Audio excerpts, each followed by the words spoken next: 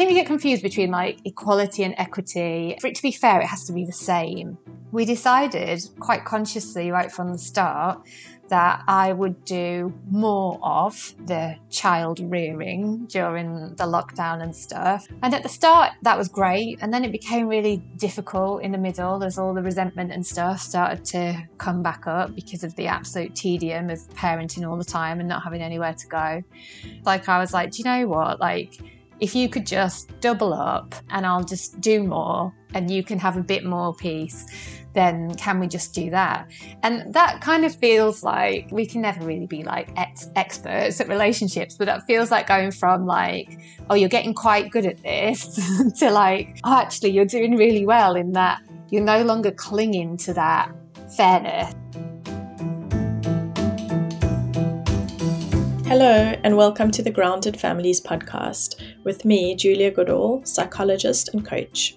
This is a podcast for all families navigating life, love and relationships. We delve into our stories and experiences of family and how these go on to shape and change who we are. I'm so happy to have you here.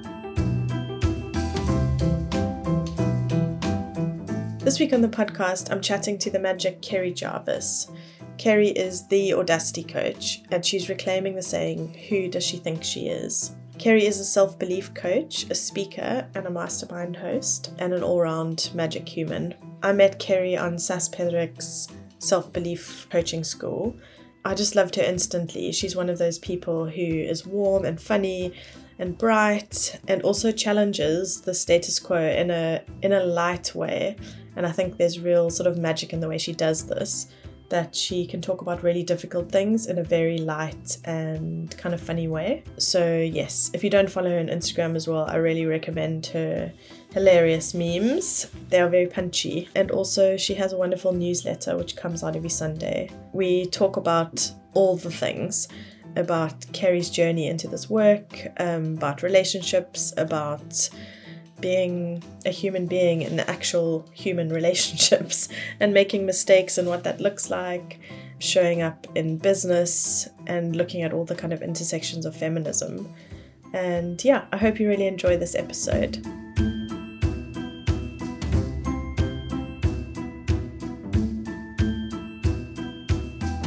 So today on the podcast, I'm chatting to the wonderful Kerry Jarvis. Welcome, Kerry, and thanks so much for doing this. Thanks for having me. Pleasure. So we have kind of dipped in and out of each other's lives, and I feel like you are such a comforting presence for me on the internet, like a friendly face with the most hilarious memes. And so we did the Self-Belief Coach Academy with Sas Pedrick. It was so lovely to get to know you a tiny bit better, but we still have not actually met in real life, like in the flesh. Yeah, but do you want to tell us a little bit about who you are, what you do, and then we go from there? Yeah, sure. So I'm Kerry. I am the Audacity coach, leading a reclamation of who does she think she is. So my work is really about subverting some of the ideas that we have about what it means to be a good woman or not, basically. And I work with mostly women with young-ish businesses and young-ish children on their businesses and on their stuff, like on their lives as well, supporting them really to really see more clearly what are the things that are getting in their way and how it all just makes sense that it is so stressful and challenging and exhausting, and yet how that doesn't mean that we can't overcome some of those things. I love that, Kerry. And you're also like such a punchy mix of just like everything is okay here. It's just like a big sigh of relief getting into your space. And also that we can stretch ourselves and be like far beyond what people expect a woman to be and to do and to say. And I love that. You are, just a kind of wonder on the internet. Thank you so much. Do you want to tell us like a little bit about your journey and how you got into this work? Yeah, so like in a previous life, I used to be a store manager for Marks and Spencer's, like selling sprouts sprouts and knickers, and all of what comes with that. Until I had my eldest child 8 years ago. Up until that point, I did not think that feminism was required in any way, shape, or form. Like, my point of view at that time was like, I earn more money than my husband. Like, what's all this nonsense? You've just got to work hard. And, I was absolutely clueless. Like, I was ridiculous. And then, of course, like giving birth and becoming a mother, or just opened my eyes. Like, it's such a cliche, really, but it's a cliche because it's true. Like, it just reveals like a completely different perspective on the world and how it works. So after I had Louis, I decided that I wasn't going to go back to work. Like, my family lived far away. We live in Essex and my family are in Yorkshire. And it wasn't like financially worthwhile for me to go back, but also I kind of couldn't get my head around like how I was supposed to care about the same things anymore. Yeah. How I was supposed to be very committed to my career and very committed to, doing well and all of that and like getting on and all of that. But I couldn't imagine like splitting my focus and being able to give the same level of energy to it. And I am someone who needs to, like an all or nothing type of person. Like, I really need to feel like I'm doing my very best at something, as I just want to run away from it. So I decided not to go back. And when we'd had Louis, we'd learnt hypnobirthing. Yeah. And I decided, like, I'm going to do that. I'm going to train to be a hypnobirthing teacher. And God, I remember like sitting in the classes when I was pregnant and kind of thinking like, well, there's 4 couples here and they're paying this much. And so really like I could earn £1,000 for like 10 hours work a month. And like, it all seemed so simple, so straightforward, so easy. And of course, like, once I started that business, then there was the realization that, wow, there's actually like a lot more to it, a lot more work to do to, build any kind of momentum, build a fantastic offering for people and brilliant service, and also to get yourself known. So I started doing that. I trained like almost this time 8 years ago. And my first business was called Hypno Birthdays, which just makes me want to curl up and die. The cringe factor is so, I mean, if you could even see the logo as well, I had this awful like homemade logo, which was like an H and a B with like a birthday candle in the middle. Like, I can barely breathe just talking about it. Okay. Oh, I love that. I feel like I must Google that afterwards. I must. I'm going to go and have a laugh in my Instagram story highlights when I eventually sold that business. There's like a stroll down memory lane in there and it's all there. But yes, I run that business as like a person by myself doing that. And eventually it grew into like a studio and a team doing all kinds of different things for parenting and whatnot. And it was rebranded as Do It Like a Mother, which is so much better. I'm sure you will agree. Yeah, it is. Fair. Oh, so that is the same business. Okay. Yeah, and the that's, same business. Oh, wow. I didn't realize that. And that you sold, didn't you sell that last year? Last year. I mean, luckily for me and not so luckily for the lovely people who bought it from me. So, it went through on the 1st of February last year. Wow. After quite a long period of, it was quite a more complex thing to achieve than I probably initially imagined for all kinds of reasons. But oh my gosh, like Charlie, who owns it now, she's such a brilliant human. Like, they've really done so many amazing things to support people through the pandemic. And now I walk past the studio on my way to the school run every day, and it's such a thrill, like seeing it come back to life and seeing all these new mums, kind of like, the next wave of new mums coming through and finding like connection in that space and stuff. It's really lovely. So amazing. But also that's incredible because you have so much kind of clout in terms of the building of that business and having seen it to completion in your hands. And that's so lovely. That's so huge for the people you work with as well. Yeah, I mean, to be honest, the whole reason that I started doing any kind of coaching was because other hypnobirthing teachers were asking me for advice. Okay. So, I was just kind of, getting on with my birth-related business and started kind of adding in some extra services around like motherhood and sort of mindset stuff that I'd learned that was kind of related to hypnobirthing and that I'd been learning about from my own personal development and kind of bringing it all together to help new mums. And then bringing other people in. And then, other hypnobirthing teachers would just contact me and say like, oh, I've done my training and I still don't feel very confident, or I've been at it for 6 months and I'm not getting anywhere. You seem to be doing all right. Like, could I have a couple of hours with you for essentially like mentoring or consulting or, and it all just kind of went from there. Like the first course that I ran was a course for hypnobirthing teachers, like specifically about how to make their courses better and how to connect with their audiences better and whatnot. And then that all kind of, evolved from there, really. So amazing. I didn't know that. I mean, I knew about Do It Like a Mother, but I didn't know how it started and actually, the details of that. That's so cool. And I also hadn't realized that it was a bricks and mortar studio. Wow, that's so cool. And that's such a different thing as well. Like a physical property and space that you're running is a very different thing to being online in terms of how you are physically holding that space for people and all the admin that goes with that. Yeah, I mean, it's not even just the admin, it's like the tea bags and, That's what I mean, though. Yeah, that's what I mean by the admin is like, man. And the bins and like the boring life stuff that has to happen. Yeah. I mean, maybe it's not boring for some people, but I would struggle with that sort of side of it. Wow, that's so cool. And so nice that you are, I guess, free of that. And the timing, like, wow. 1st of February 2020. I mean, I have some guilt that I've been working through.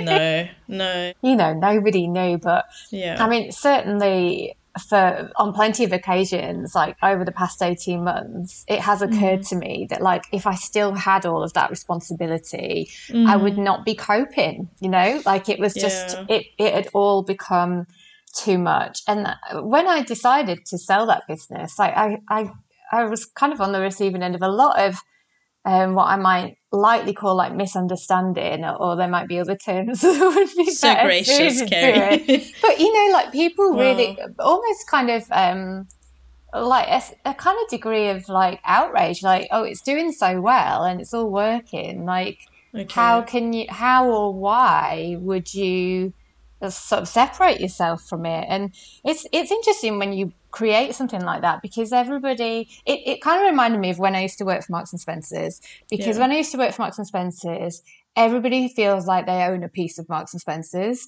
It's like such an institution in the country. Yeah. And people feel like just like an emotional connection, which is great, and it's what you need to be able to like build a community around a brand and whatnot. But I think those lines can get really blurred because it is a business and it is work. And no matter how much you care about people, ultimately you're responsible for, yourself and your family.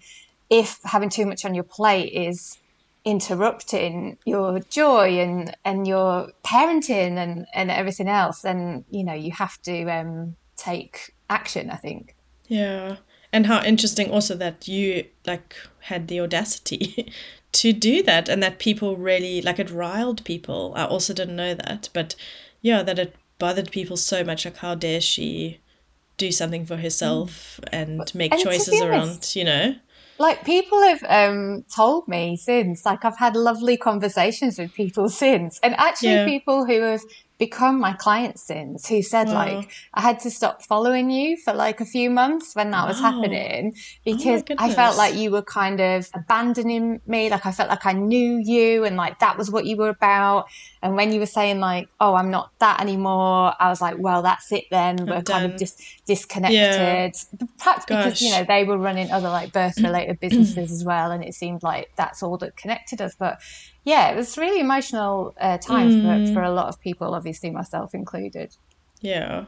And also, I mean, I guess what it says that you were doing something right, if people were feeling so connected to you that it felt personal that you made a change. And I guess there's something in that which you can hang on to. Tell me about the like sweep into Audacity. Can you tell me like the meat of that? I'm really into it. The whole like, who does she think she is? I was very interested around that time in sort of exploring the topic of judgment. It all started, I ran this kind of, I can't even remember if it was like a workshop or like a mini course or something that was called like Judgment Jabs. And it was like quick kind of like hits of things to help you to receive judgment differently. I mean, looking back at it now, it probably like was not amazing in terms of the deepened knowledge that I have of how we receive criticism and like how we might process that for the training that we've done with SAS, for example. So it was probably a bit like foundational, but I think that's important to mention, because I think for any of us growing a business, like we kind of think we have to jump to these wonderful finished products, but the reality is like there's drafts along the way. So I guess that was kind of like the first draft of tackling this topic, and then it became who does she think she is was the thing that I felt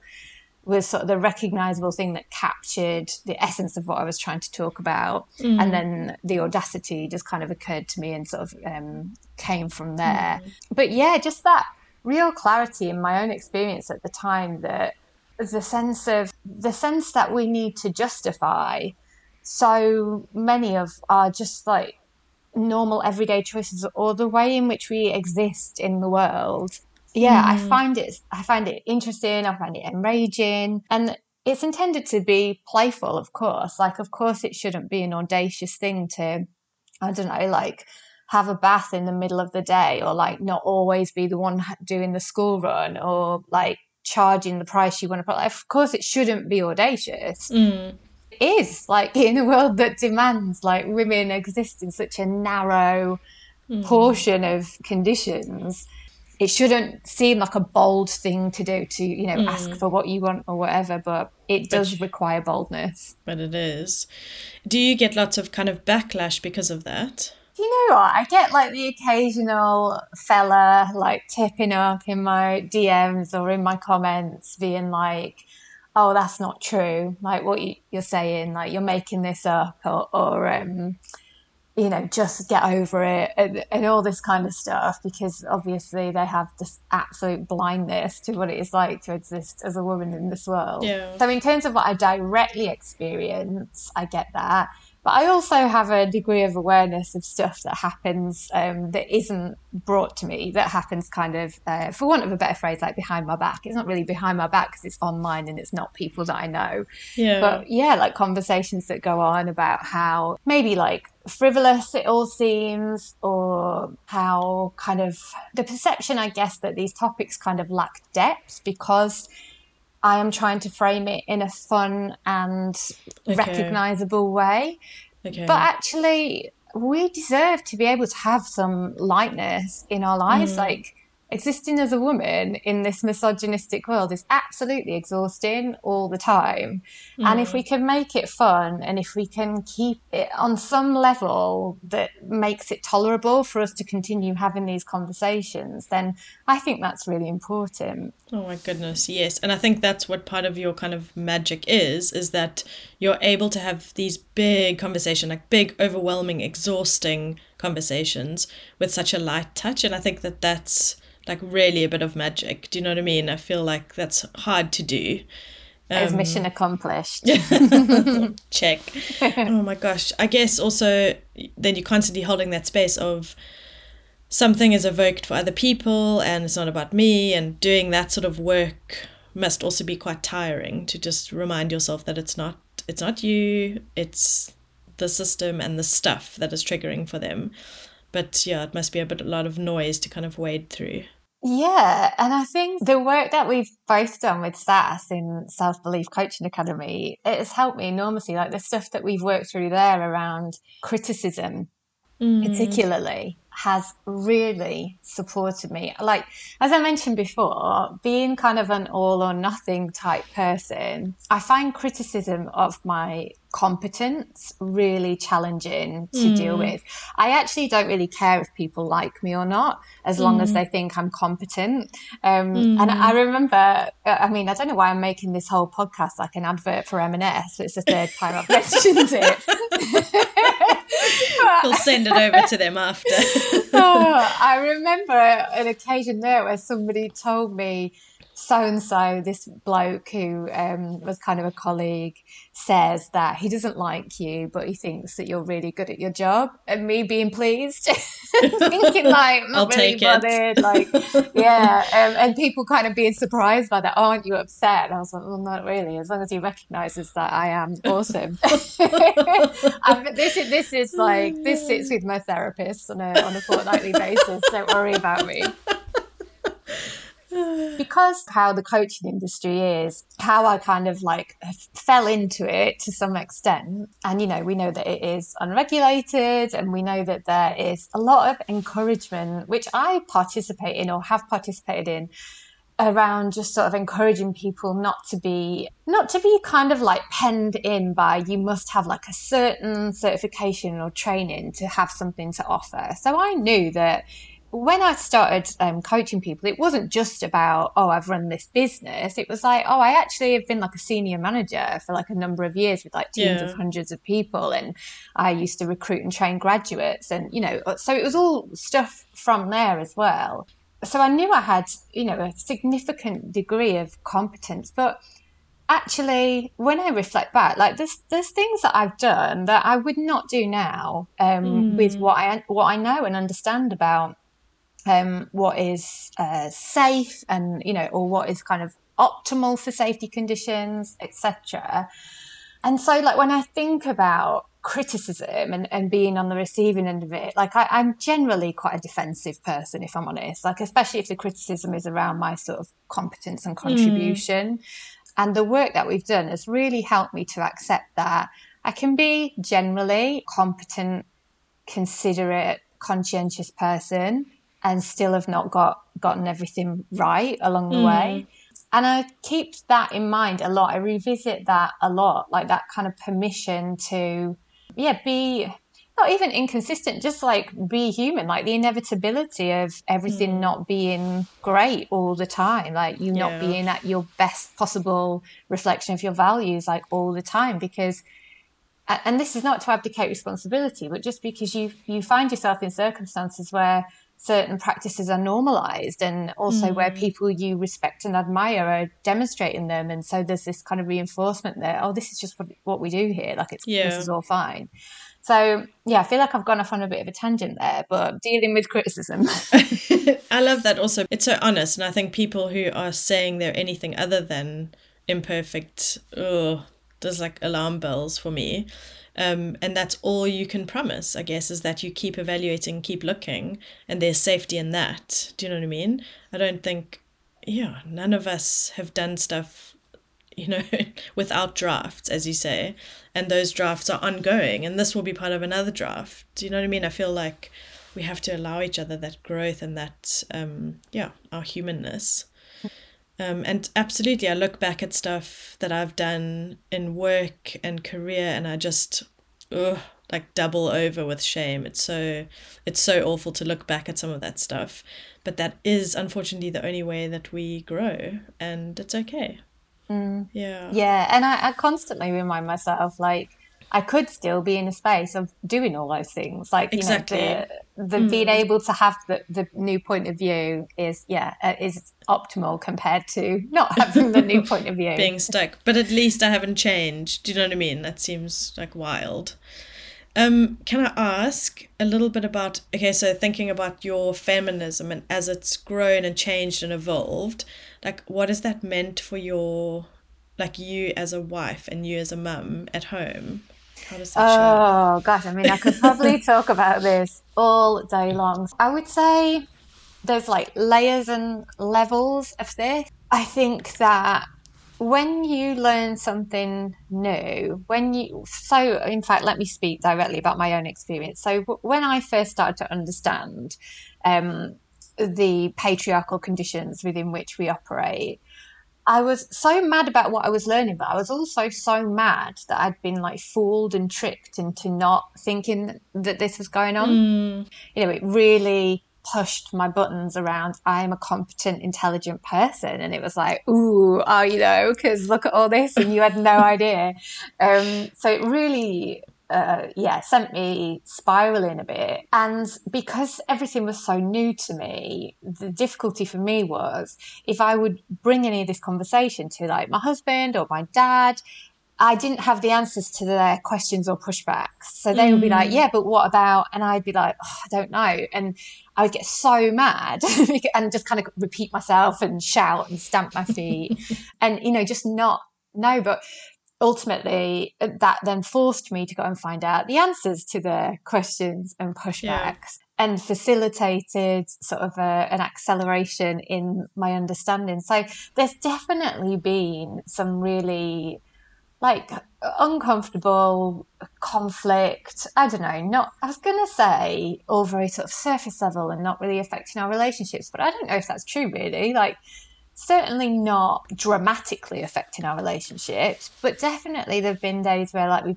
or times when we've barely spoken for a couple of days because I've got the ump on about not being heard or understood about something that I've said, or you know, the reaction to something that I've said. And usually it's because I'm mad that I cannot persuade them to agree with me or to see where I'm coming from. I relate to that. Yeah. Really. Again, it's that undermining of our competence, isn't it? It's that like, well, if you were really clever enough, then you would be able to, you know, change hold the world's this conversation opinion. and hold your own. Exactly. Oh gosh, yeah, I really get that. So yeah, there's definitely ways like that in which it's impacted our relationship. But I would say, you know, Nick is coming along with me. I don't want to patronise him, but definitely he is. I mean, we still disagree about elements of this stuff, as we are bound to, because his point of view, like literal point of view of the world, is so different than mine. But what I do know is that when we have a conversation and he takes a stance against me, he then takes my stance to his friends. Like when they start the conversation, he kind of plays my part. And so I think, oh, actually, you know, something good is happening. There's growth in there, and it's like a stretchiness. Yeah. And I don't think you have to agree on that stuff. And actually it would be kind of strange if you did, given the world that we do live in, you know. But we have two sons. So my sons are 8 and 5. And we had a bit of a to-do last week or the week before. My eldest said to me, Mum, do you like nuts? And I said, oh, I like cashew nuts. I don't really like these other nuts, blah, blah, blah. And he went, oh, do you want to suck on these then? And gestured towards his nuts / testicles. And I was absolutely devastated. Like I didn't know what to do or say. I was like, I wanted to cry and throw up, and like it was just all too much. At the time, I said to him like, oh my gosh, because he's similar to me in that if I make him feel like he's got something wrong, that would be very like wounding for him. So then I'm like, okay, like where did you get that from? And it's like so and so at school, and okay, and I'm like, right, not totally sure like how to explain it all to you right now, but that's something that we just can't say. We just don't say that. It's not appropriate. Like I want you to think about how they're like private parts and all of this. And then I was trying to explain it to my husband later, the kind of strength of my feelings about it, and his point of view was really like, oh, it's you sexualizing this. Like it's not him sexualizing it, it's you sexualizing it, and you don't need to make it a big deal.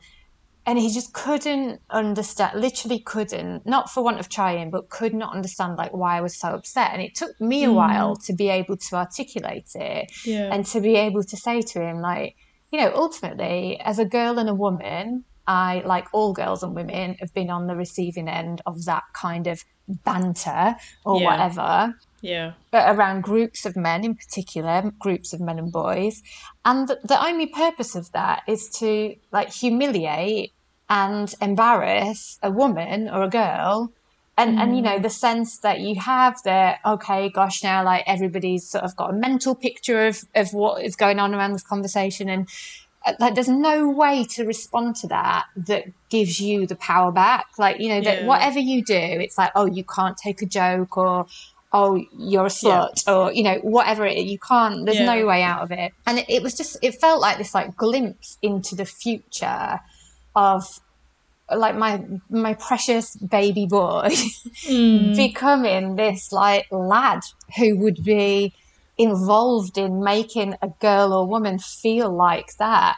And it just was so overwhelming to me. So yeah, we had this conversation, and ultimately Nick did kind of come to understand my point of view, and like when I had another conversation with Louis about it. But yeah, I guess it's one of those instances where it will never be immediately obvious, I don't think, to a male partner or parent, like why something feels so intense. So threatening. Yeah. Yeah, and so overwhelming. Mm. Gosh, I hear you so much, and like allowing yourself a bit of time to actually be able to get to that and to articulate how difficult and awful and confronting that must have been. You just think like, ugh, not my child. Do you know what I mean? Like that feeling. And I guess it's a healthy thing because like the structures are there and this stuff exists, and better to have those conversations at home than for this never to be spoken about. And like if you hadn't made a big deal, inverted commas, and like not made a fuss and just let it go, that's the way those things are internalized, you know. And to say like actually that like affected me and I didn't like that. And yeah, so I think that stuff is so hard. It's like that winging it parenting of just going like, hold on, I just need to take a 3-hour nap. I'll get back to you with some important parenting advice. Totally. Which and we can't do. And the risk of shame around it all as well, you Yes. know, like me really not wanting to shame him. Yeah. Because he doesn't deserve that. Like he's, you know, as far as he understands, like he's not done anything wrong. Obviously in his mind, it's just something funny. Like, yeah. So it just felt like a very complicated thing. Yeah. It's also, and it's hard because you are raising boys, and sometimes when you speak about raising boys, I feel a little jealous because I feel like, well, we've got a boy and a girl, and I feel like I'm scared about what happens with women just generally, and I'm scared about what that brings and what you have to protect like just enough from and make ready but not over-educate. Do you know what I mean? It's like that fine balance all the time. But I guess with boys, like you have to do the same thing, and that's the whole point, is that we are not we're not going to find our way through this unless we're having those really uncomfortable conversations. And I love also like that you call yourself a feminist killjoy, because it's that thing of like, oh great, now we have to have this conversation, and it's like, well, yes, we do. We really do, and we have to have it again and again and again until it doesn't feel like this kind of vomity.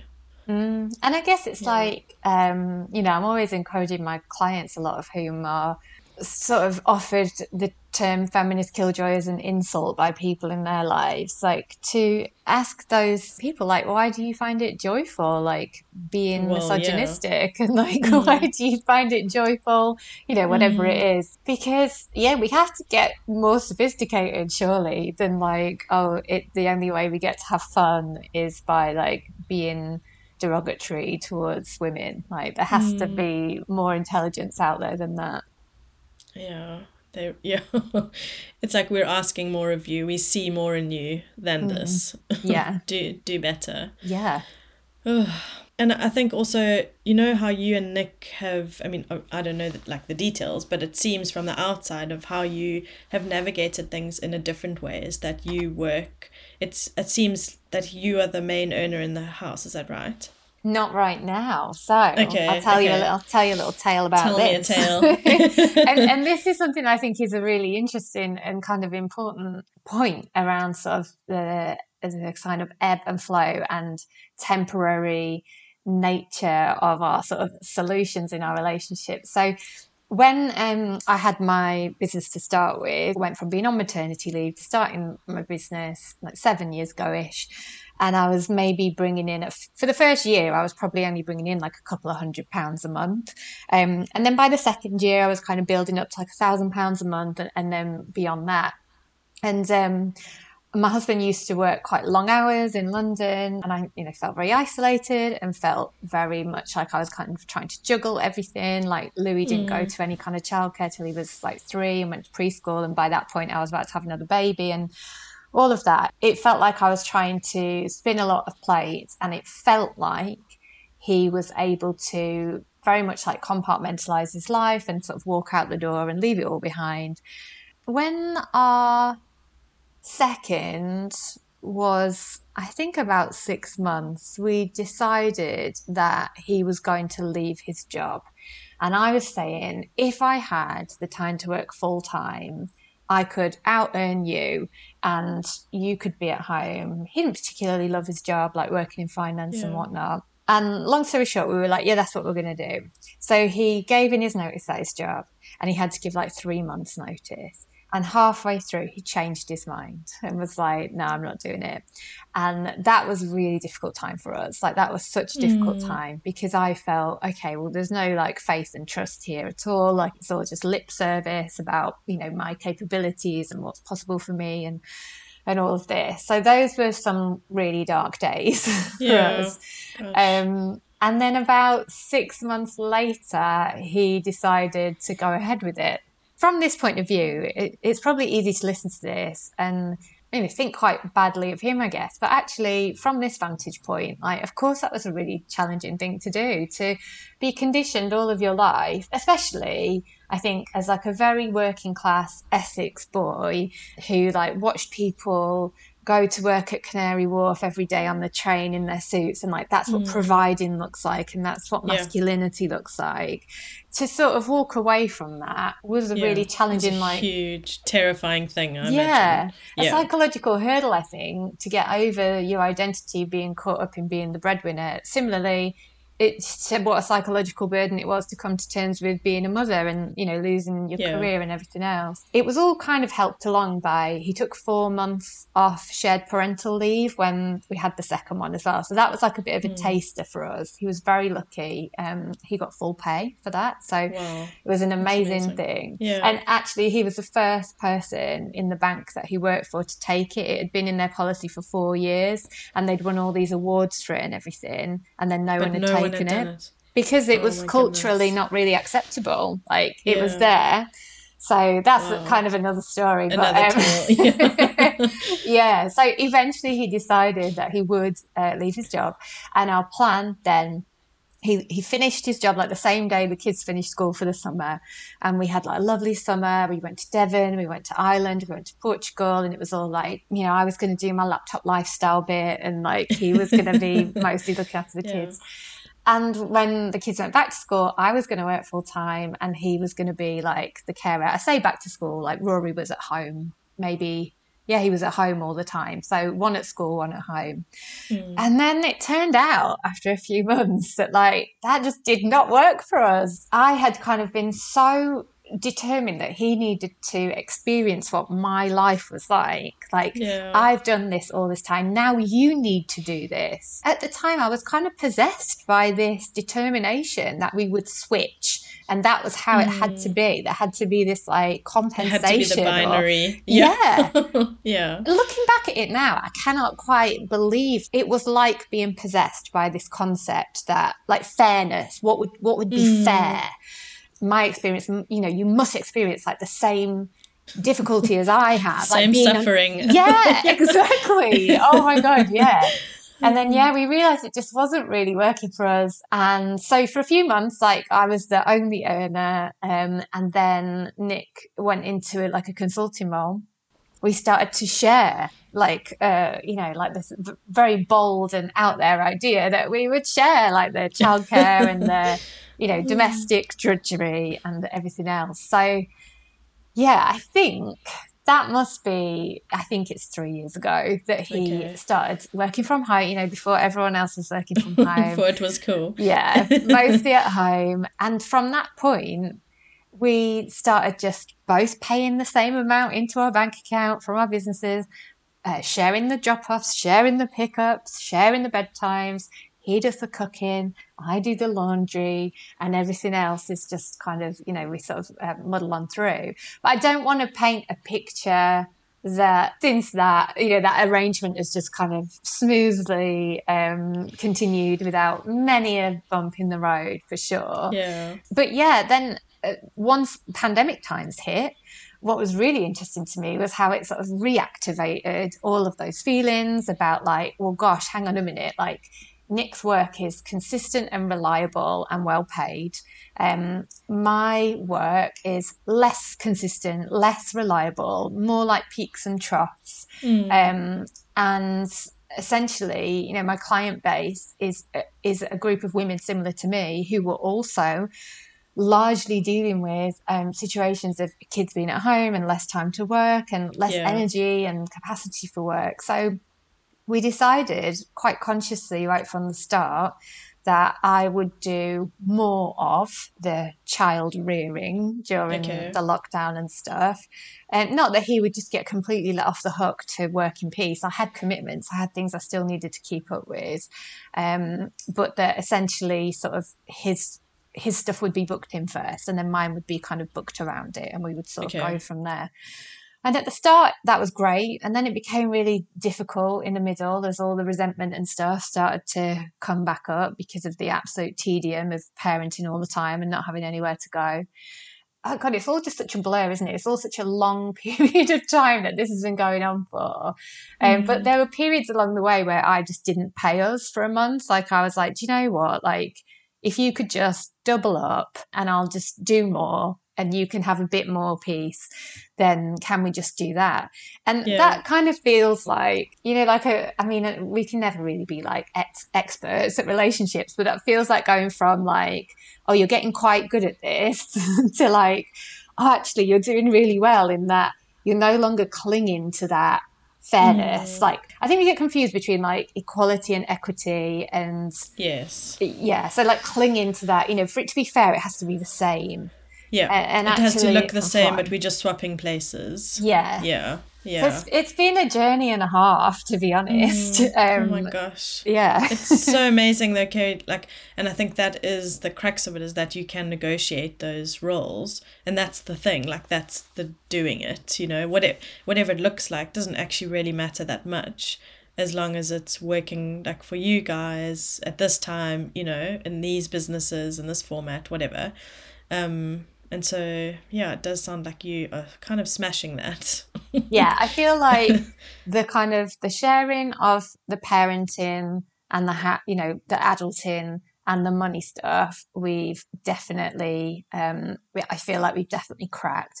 But that doesn't mean, as I said before, for sure, that we're just like happy all the time and of course not rowing about stuff. And I think these like realistic expectations are so important. I won't say who because it feels mean, but there's a couple who I don't really follow them and their work anymore, but they're kind of like a couple in wellness.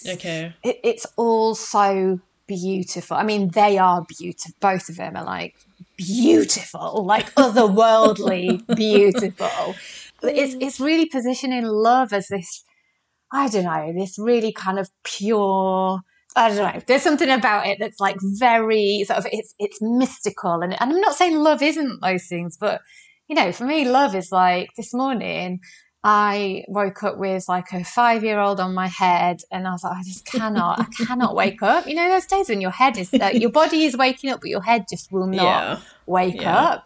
To me, love is like, getting up and like realizing we need Weetabix and going to the shop and bringing me a coffee in bed and starting the packed lunches. I'm like, I'm here for this. Like, I don't really want to be worshipped. Like, I just want that stuff in the done. Bliss state. In the weird, shiny Instagram filter bliss state. I totally agree. And there is something so riling about that, I guess, because it doesn't reflect anyone else's experience. And just makes other people feel a bit shit. So I love that you talk about that sort of side of love, and like there's a lot of slug and there's never a destination. Like you don't get being like, oh wow, we've won relationships, we're the winners. Yeah, exactly. And I guess that's what I want to like bring that when I've said like, oh, we've kind of hit expert level here, like just to be clear that I'm not saying that we've kind of transcended all of the daily drudgery. I just think it's about maybe learning. We've really learned how to communicate much better and how to let go of sort of holding anything over each other, really. Like just being on the same team, I guess, is the summary of it. Even though it doesn't always feel like you want to be on the same team, but ultimately you are. Yeah. Oh, I love that. I love it so much. And thanks for sharing like so openly and so honestly about all of that journey, because I feel like it's so comforting to people to know that this is like you are two successful people and life is like like some of it is drudgery and some of it is hard and some of it is wanting to punch your team member in the face. And that's okay. Like, there's nothing wrong with you. So thank you so much for sharing all of that. Like, oversharing is a special gift of mine, so anytime. I'm a safe space for oversharing. Oh, Kerry, thank you so much. Do you want to tell people where they can find you? Yeah, Instagram is basically my like spiritual home. So just come and find me there, and the links to anything that is worth looking at are in my bio there. Perfect. Thank you, lovely. Thank you.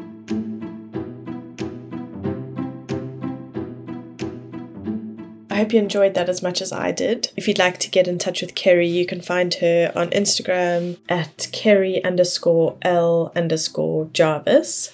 And there you'll find links to ways you can work with her, how to hire her as a speaker, work in her mastermind. All of that stuff is there. And don't forget to sign up to her newsletter, which comes out every Sunday and is a real treat. Thank you so much for being here today. If you'd like to get in touch, I'm on Instagram at grounded_families. You can send me a DM or a voice note to my DMs or an email. I'd so love to hear from you. Please do like, share, and subscribe this podcast. It really, really helps to get the podcast out in front of more listeners. And I'll see you again next week. Take care. Bye.